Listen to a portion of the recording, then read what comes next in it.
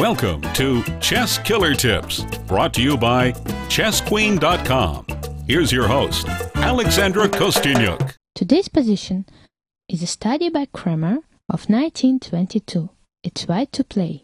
It looks like white cannot catch up with the G-pawn.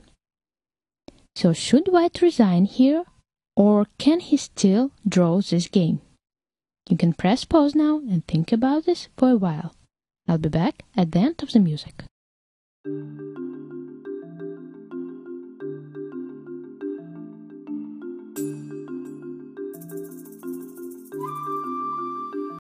I'm back.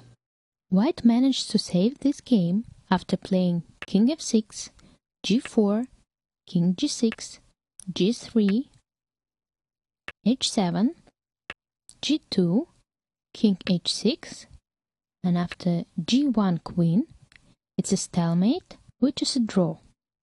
If on the second move, after King g6, black plays King g8, white saves this game after playing h7 check, King h8, King g5, g3, King g6, g2, King h6, g1 rook, for example, or a queen, and it's again a stalemate, which is a draw. This is again an example where keeping your fighting spirit till the very end can save you from a loss.